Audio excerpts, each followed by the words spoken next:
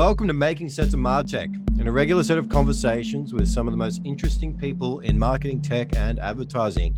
I am Juan Mendoza. I write the MarTech weekly newsletter. It's a weekly email that covers important shifts in marketing tech.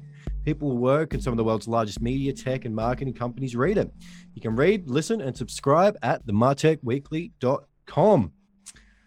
Okay, so I'm very excited to have Neil Halliday on the podcast.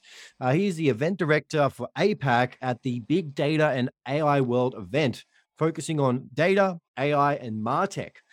During Neil's time, he's built one of the most successful data-focused events in conference series in APAC, in a huge sprawling network and ecosystem around data, MarTech, customer experience, digital transformation, AI, machine learning, diversity, inclusion, connecting people from all over the world and generating business opportunities in the Asia Pacific region.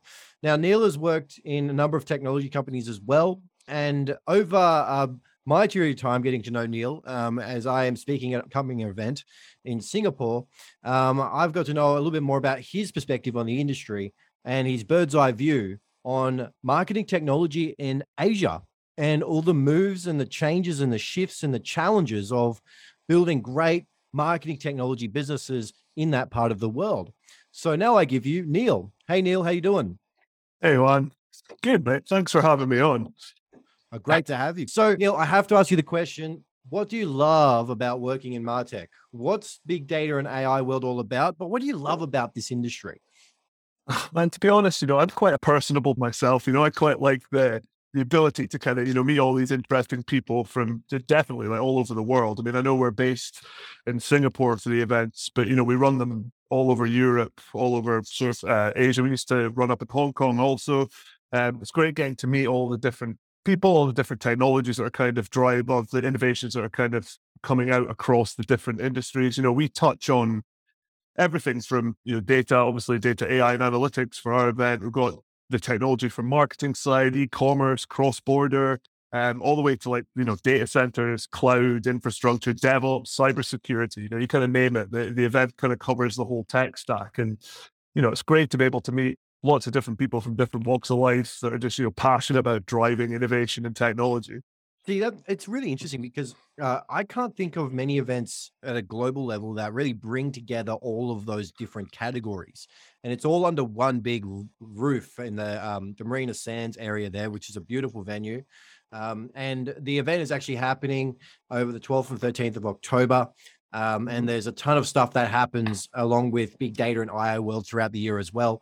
But what I really think is quite interesting is your sort of bird's eye view perspective across the industry, making these connections, helping a lot of these technology brands find an audience, find partners, find customers, really making that sort of that meeting place for the industry in that part of the world. It's very interesting. But given that you have this really big picture view, I mean, what are the broad stroke things that you think are happening across the industry right now in the data and the MarTech space? What are the major shifts that you're seeing at a sort of really high level? And then we may just dig a little bit deeper into what you found so far. But yeah, what are those big picture changes that you're seeing? Yeah, God, I mean, it's a sprawling question. But, we're fortunate kind of enough to be able to provide this platform, right? And, it's like a call and response to what's going on as a market in the industry. We started off with the cloud event because obviously the uptake, I mean, that was probably 10, 11, 12 years ago now. We've been running here for over a decade. And the event itself, it's just been a platform for different innovations as they become more and more important to the sort of enterprises that have been growing in the region. Obviously starting off with cloud and then the data center side of that. And then with that, obviously the cybersecurity became a part of it. And then the data and AI, it's becoming more and more of like the commercial asset for the businesses. And then obviously with the massive uptick in e-commerce and then the associated kind of MarTech industry that's kind of fueling the personalization and engagement and all that across the board. It's like we essentially are glorified janitors with a hall that we cater to the market. So like that's, that's kind of what we do. And I guess like to drill down into, there's a couple of points probably that, that anybody that's kind of working in data in Asia, especially in the enterprise, will see. I mean, there's still the same old issues. There's lots and lots of messy data everywhere, everything from sort of integration issues to legacy infrastructure, mergers, acquisitions, it's just data silos sort of everywhere, And I think like from the data side of things, you've got obviously a lot of innovations coming out in the database market. I mean, that market is on fire right now. There's so many vendors, which again, we can touch on a little bit later. The open source like technologies that are coming out to support everything from, DevOps to data to like the MarTech handling side of things. One of the sort of key things in that we've seen is like the data lakes and data warehouse solutions, are getting more and more sophisticated. And like you touched on before, it's like they're growing their sort of list of partner solutions so that they could offer a more all-in-one solution for the use cases that are kind of demanded of it. Snowflake's a perfect example of this. If they've got this big ever-growing partner list to be able to satisfy their clients' use cases.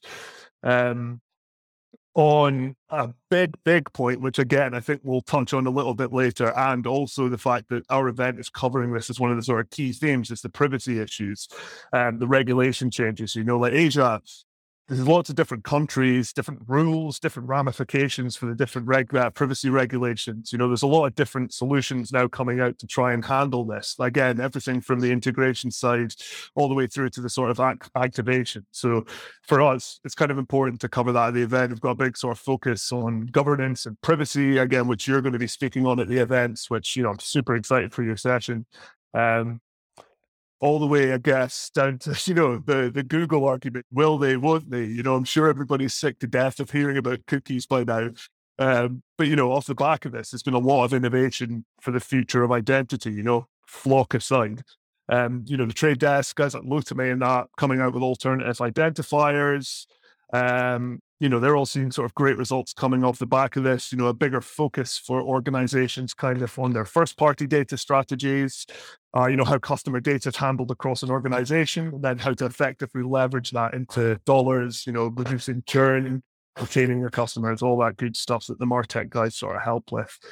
And I guess probably the final point, it's been a growing thing for years, but I mean, it's just AI for everything now. I think more and more companies have been using and are going to continue to use artificial intelligence to improve, I guess, everything from like customer engagement, customer experience, personalization, creative testing, all the way, down to user segmentation, ad optimization, sales forecasting, everything, but especially in Asia Pacific, because there's a lot of the wide range of, different languages, different cultures, different markets. So I think that's going to be another kind of driver of innovation across like all the technologies we cover. It's really interesting how in sync we are, Neil.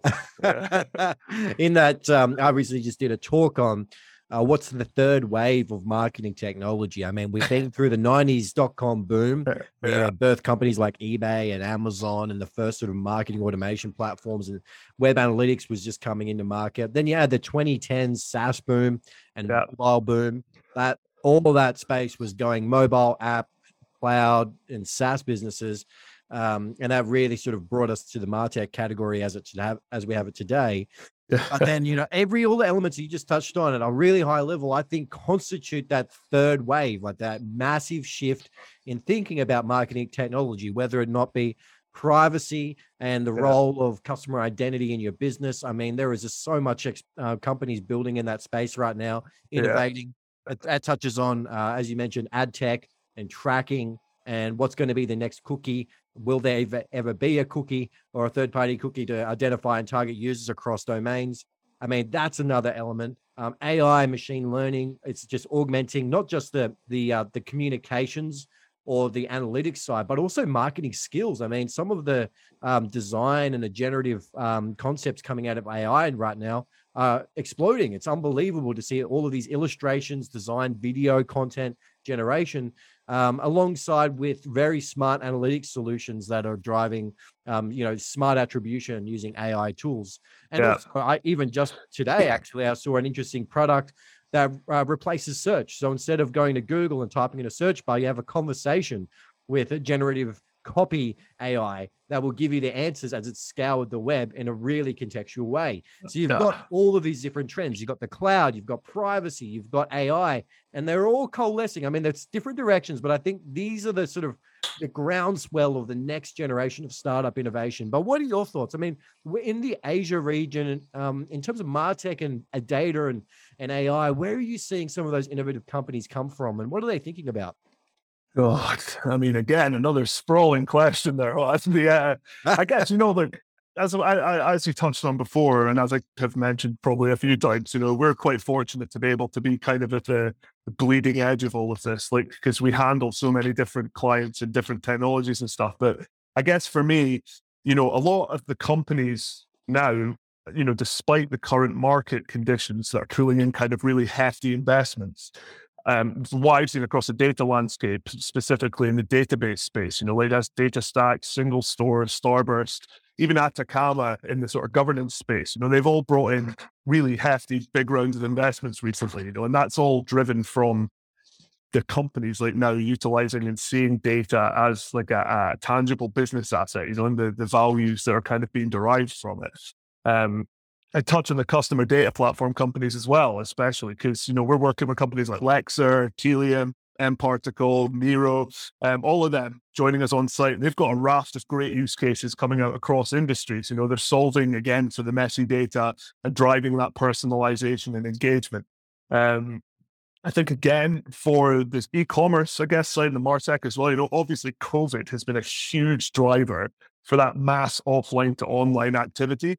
And that's driven a lot of innovation across the industry. We've got companies like, we're working with Meta this year, who are doing like a really cool kind of metaverse experience, all the sort of Oculus headsets on site. I don't know specifically what they're going to, but it's going to be like a whole area where people can like actually sample the metaverse and all the sort of stuff that's kind of coming out on that. But I guess the top three, I would kind of see those kind of being pervasive across the companies we work with. But all of it, I think, is going to eventually come back to again, we touched on the cloud economics, the runaway kind of costs and spend, everything, again, given market conditions now, we get more and more granular. But again, the surprising thing is the size of investments that are still going into the industry and the data. And, it's still obviously a very, very important part for the enterprises that are operating in the region to be able to successfully manage, distribute, and handle and utilize it as like the best way they can as a business asset.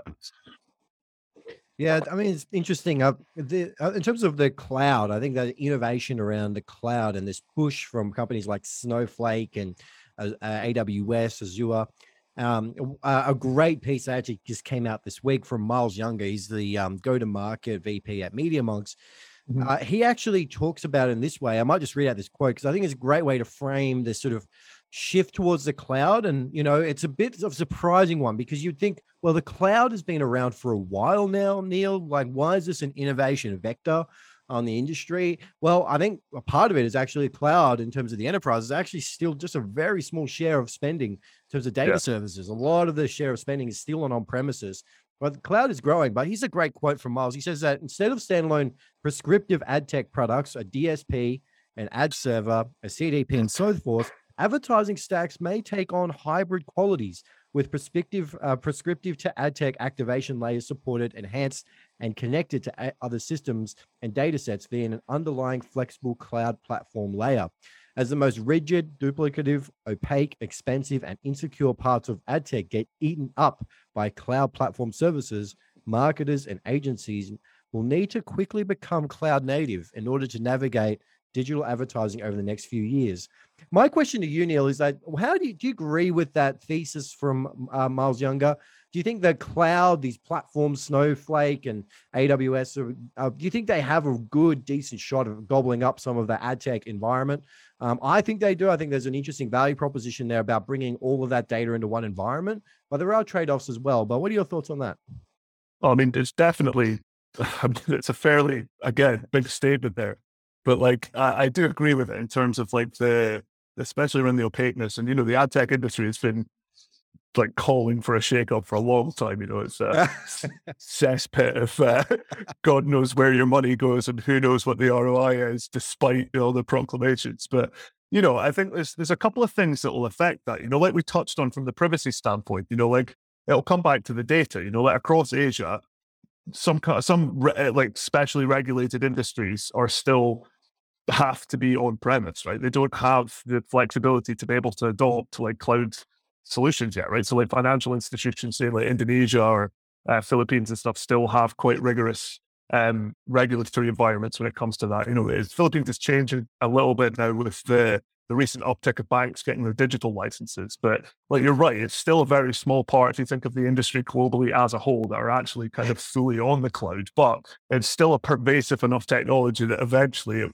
should kind of become the de facto, I think. For sure, but it'll definitely be driven by the regulatory environments of the countries that they're trying to do this in. Yeah, it's fascinating. I mean, I think there's an element of this, the concept around this idea of going to the cloud is building a modern data stack. And I mean, most enterprise brands, they're living on these sort of old school, I mean, like old IBM systems and systems that are just archaic in the sense that it's very hard to integrate with them, very hard to get data out. And then that actually prevents brands from competing in digital marketplace. I mean, you just touched on it before, Neil. We've been through 2 years of COVID-19. There's massive shift of awareness around the value of digital services and the necessity they have in society. Brands need to be in that space. Brands need to be building experiences. I mean, when you're competing with, say, even look at how Uber has gobbled up the hospitality industry in terms of Uber Eats, or Amazon has sort of disrupted e-commerce and retail over 20 years. And you've got Netflix and then others, Disney Plus, that are rapidly innovating in the entertainment sector. I mean, tech and digital experience, that's a massive differentiator for brands now. I mean, if you're not really prepared to deliver a great experience, then it's very hard to compete in a world where customers have certain expectations. And I think a part of that is, well, where does your data sit? Because if it is in legacy systems, everything grinds to a halt. So the value proposition of like Snowflake and AWS and these big cloud players is things like you're able to do real-time data pipelining. You're able to do personalization at scale. You're able to do these things if you have data sitting in the cloud. That's that whole premise of the modern data stack. But I do think the one layer on this is that these platforms are expensive, Neil. They are very expensive. Compute costs, storage costs are very, very expensive for brands. And that is a shock. I mean, I don't know how many jokes I've seen on Twitter recently about AWS bills, developers building things and getting a shock $300,000 bill as a startup. It's hilarious, right? Because like just as ad tech, you don't really know where it's going, right? But with the cloud, you still have this question of like, well, why does it cost as much as just store data in a data farm somewhere?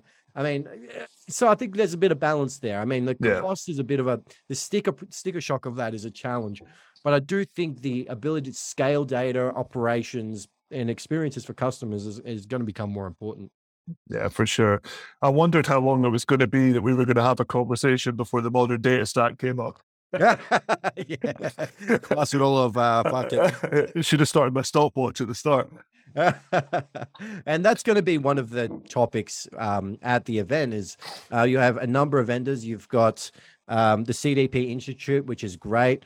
As you mentioned, you've got a lot of CDP vendors, a great place to have those discussions and those debates. And the great thing about the industry, particularly that corner, is that a lot of the executives are really into that discussion and that topic, and that they're willing to add their thoughts. So it's a great sort of space to have that. But let's talk about privacy for a second.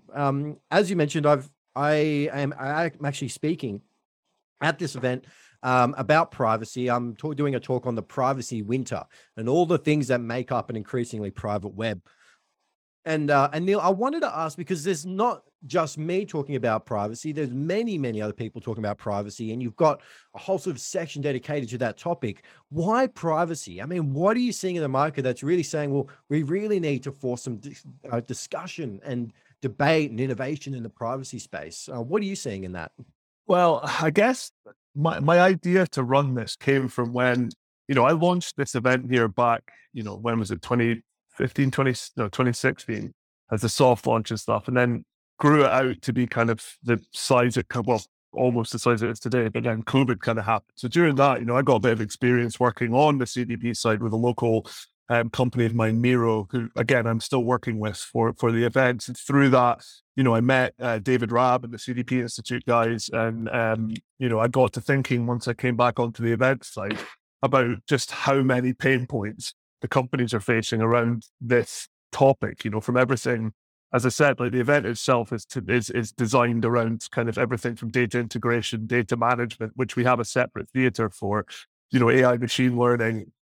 And then I decided to, approach David and the CDP Institute to see if they'd be up for doing some sort of collaboration. And then we drilled down and basically focused on kind of the customer data side of things across the engagement, and then hand in hand with that, the privacy. So, I mean, it's a no-brainer, because like anytime data resides within an organization, there's inherent risk with how the data is handled, right? And based upon that, well, this is based upon again, I will use these words too many times, but the regulatory environment of the countries that we're in, operating in Asia, like effectively, like activating your customer experience, your customer engagement and everything, it's fraught with potential missteps. And I think the reason I wanted to do it with David and that is once I came back, it was around about the time that the Singapore governing body changed the regulations and the ramifications for mishandling of customer data. So I think the fines have gone up to, I think it's like 10 million. No, sorry, $1 million or 10% of your company's annual revenue. You think that's a hammer blow to like SME operating here. Maybe an enterprise could absorb it. I mean, it would still be somebody's head in the chopping block, right? But I mean, that's a pretty serious ramification right there. So obviously that is a key driver, plus the pain points of actually successfully handling customer data across, like you said, different silos, different business, different acquisitions and stuff is a huge task in itself. And I think, as we said, APAC itself, well, Asia has got the most internet users of anywhere in the world, just due to the population. Like you touched on the super apps and everything earlier on, which, especially in places like Indonesia, like Singapore, you said Uber, we've got Grab and everything. You've got Gojek and Tokopedia merging up in Indonesia with GoTo now. It's like the nuances across those different various country regulations are just so plentiful, and no two are exactly the same. And I think, it's essentially a minefield for companies to navigate this successfully, and it can easily set them up for failure. So using the event as a platform and, connections with the CDP Institute, like guys like yourself and the partner network, and then the vendors we work with to sponsor the event, plus all the end users from, the banks, the insurance companies, the retailers, like all these chief data officers, like heads of AI, heads of analytics and stuff, bring them together for 2 days, because these are the guys in the front line designing these architectures and designing like how their companies are set up to be able to successfully navigate this kind of sea of regulation, messy customer data or messy data in general. That's a good point that you raised, that we're in this very unique season of, I wouldn't say it's a season of privacy as such, but more of a season of data ethics. Yeah. I mean, it's been, a lot of brands over, particularly the past 15 years with the boom of SaaS and the cloud, have been aggressively collecting as much data as possible. And part of that is thinking, we need to collect data because it's kind of like an insurance policy. We'll never know if we need it for analytics or for a use case or for, a whole bunch of things. Just chuck it into Amazon Redshift in cold storage. It'll be fine. And I think now we're getting to a point where it's like, well, what is all this data for outside of the ROI and these actual revenue opportunities, the opportunities to create, great AI applications, commercial use. But, now we're having all these privacy hammers drop around the world. I mean, Sephora in California is a really good edge case here, looking at, well, Sephora was fined more than $1 million. And oh my goodness, like they are a consumer brand. So you look at that and you think, well, okay, if a brand like that literally just sell products with very thin margins are being fined more than $1 million for on-selling their customer data to ad networks, that can happen to anyone. These fines are not just isolated to Google or Facebook or the big ad tech players. It could also be for, as you point, there's small to medium enterprise that couldn't absorb something like a 10% tax on your revenue based on privacy practices. So what are your thoughts? I mean, I think it's a very interesting season, I think, but I think it's less about how do we react to regulation and all of these different rules coming down, and how do we react to big tech and how they're cutting off different avenues of collecting data, to more like, well, what is our philosophy of data? Like, what is our ethical outlook? What are the limits to what we want to collect?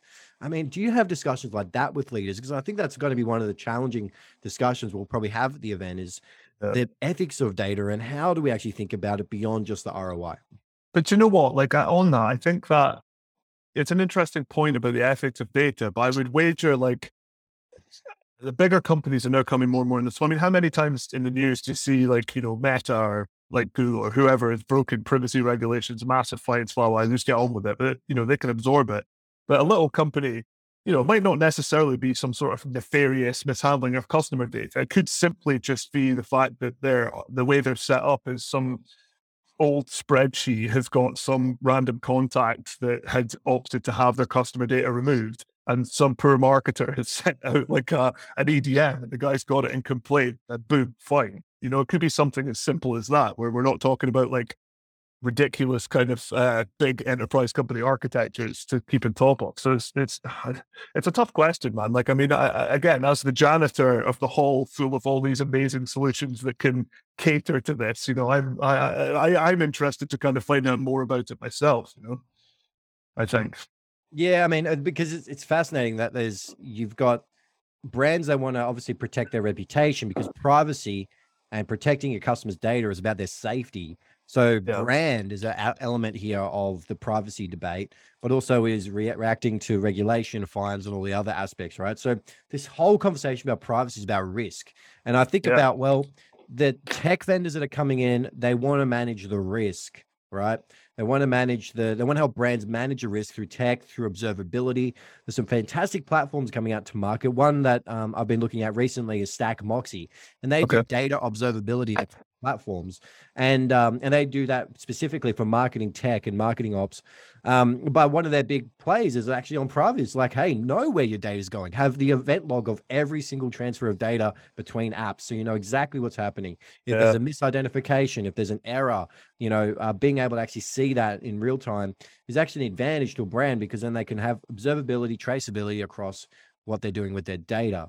Now, that's just one SaaS company. That's one brand that's trying to make their way into privacy. But I also think that on the other side that, there's a conversation here about, well, like, how do you safeguard your customer safety and don't end up, as you may have read, as the Optus situation, where they've just lost, I think, 10 million customer records to the data breach.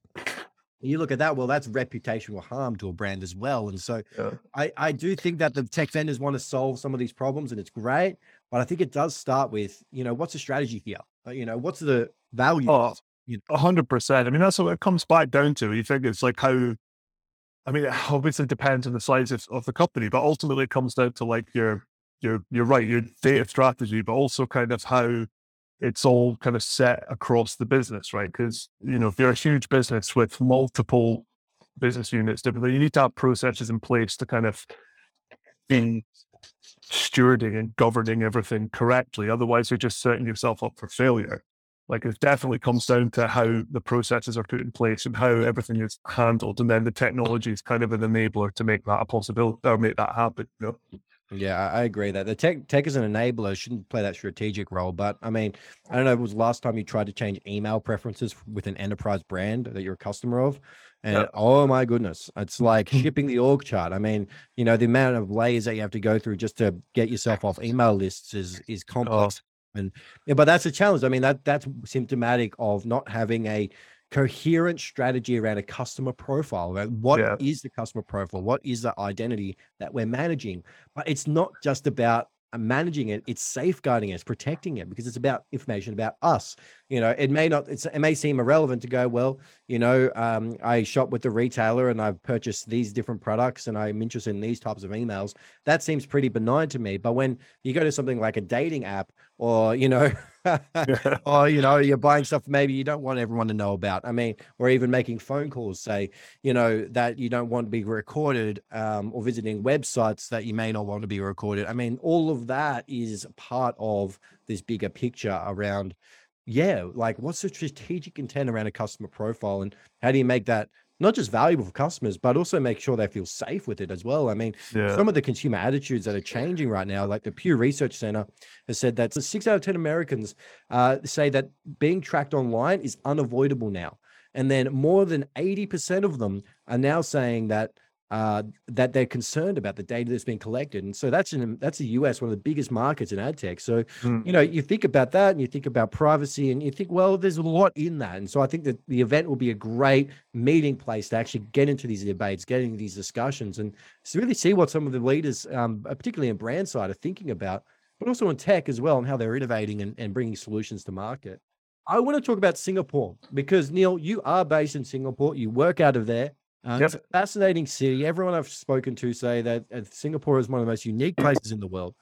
But I want to know a little bit more. What's the tech scene like over in Singapore? I mean, the Cloud Asia event is based there, and it's a great strategic hub because it's so close to Southeast Asia. It means that everyone from around that region, even India, it's easy to get to.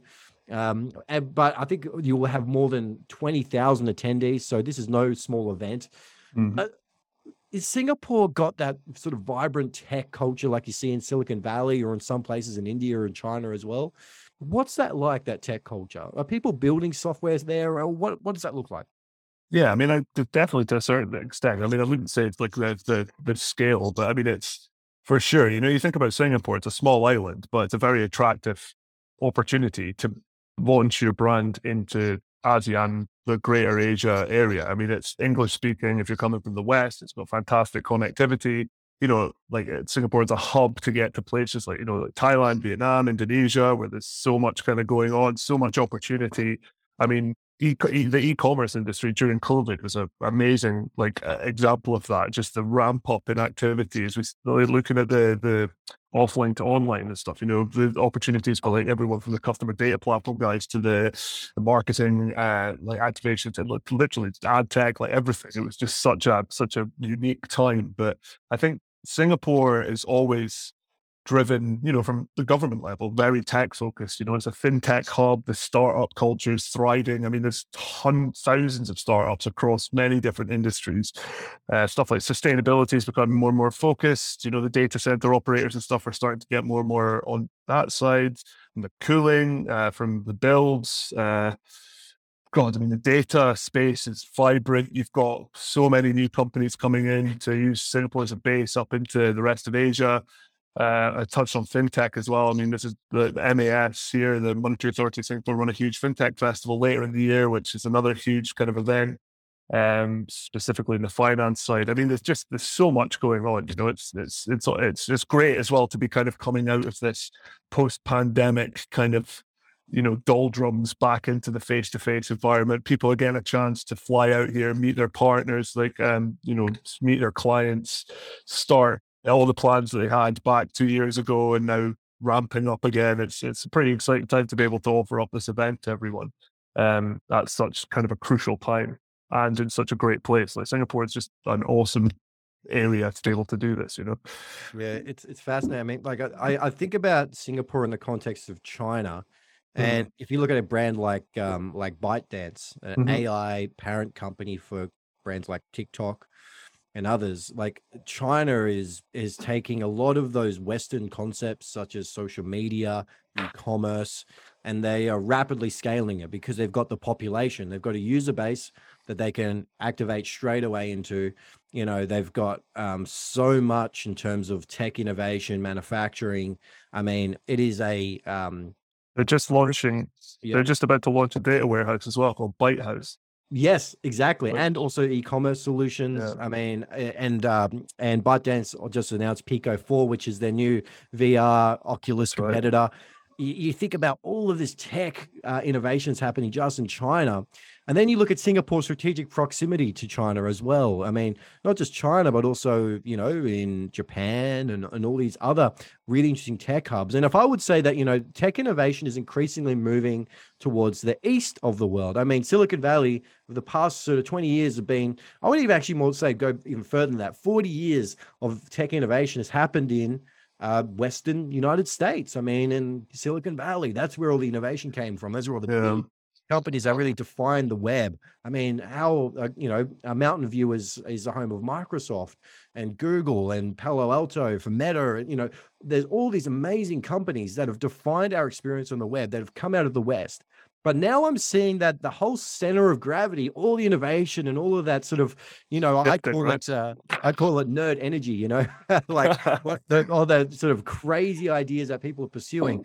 It's increasingly coming out of places places like China, India, and I think also places like Singapore as well.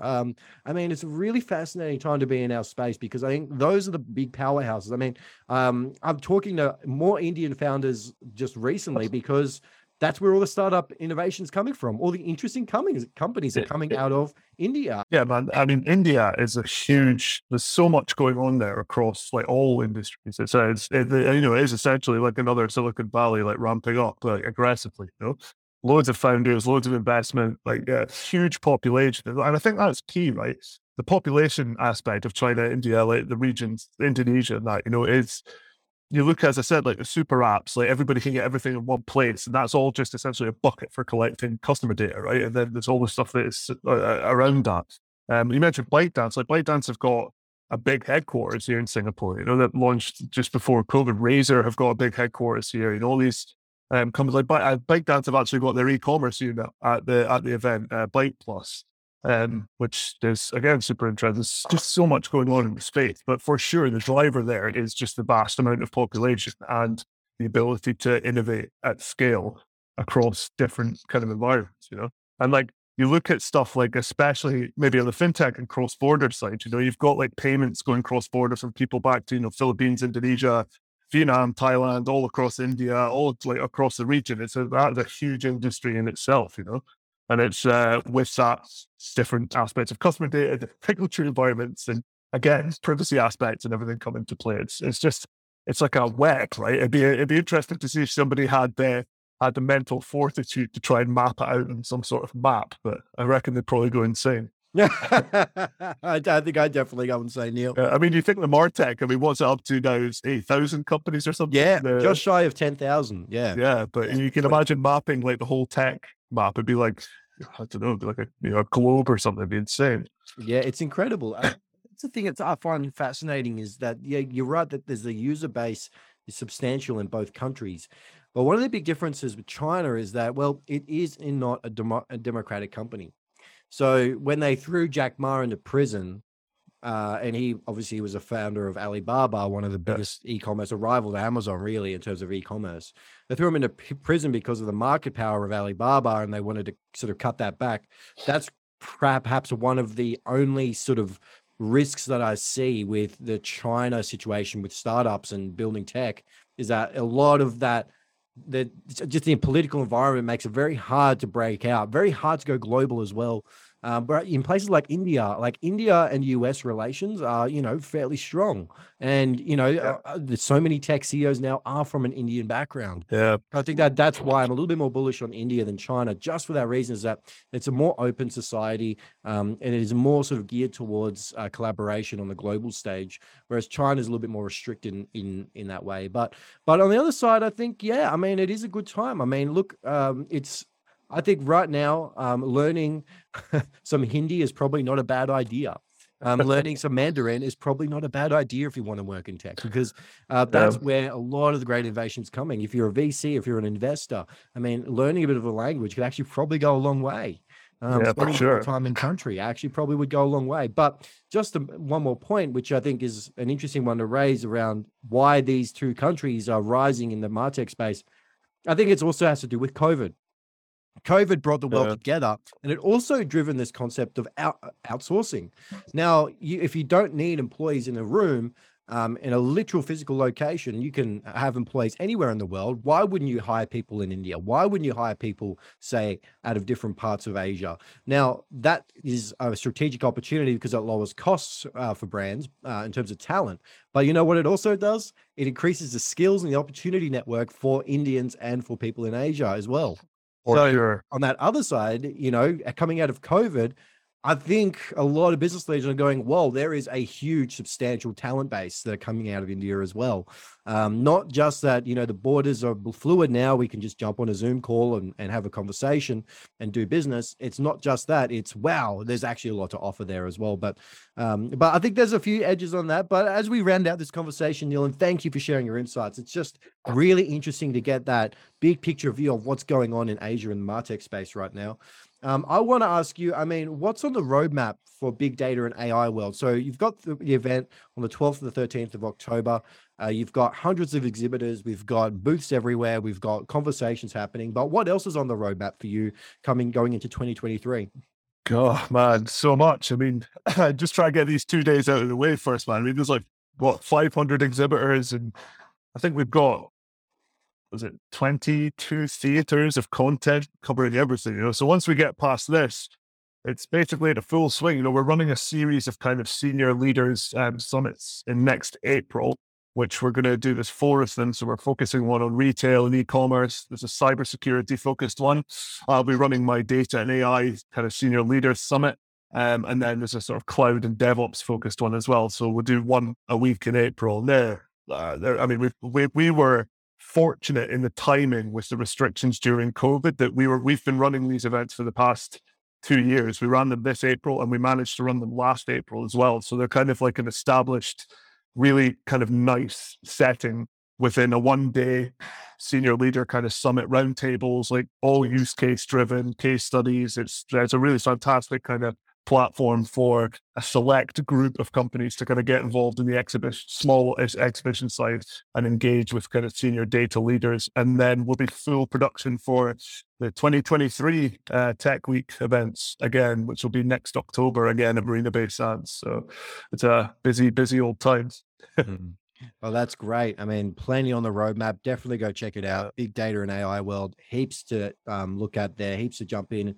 And what I'm looking forward to the most is that opportunity to have great discussions, great debates, and really learn from leaders all from all over the world. And so that's a really wonderful thing. But Neil, I did ask you in our episode prep, I asked, what is one thing that you're looking forward to the most outside of it being over and finish the work and outside of being able to meet a bunch of people that you probably haven't seen in person for a little while?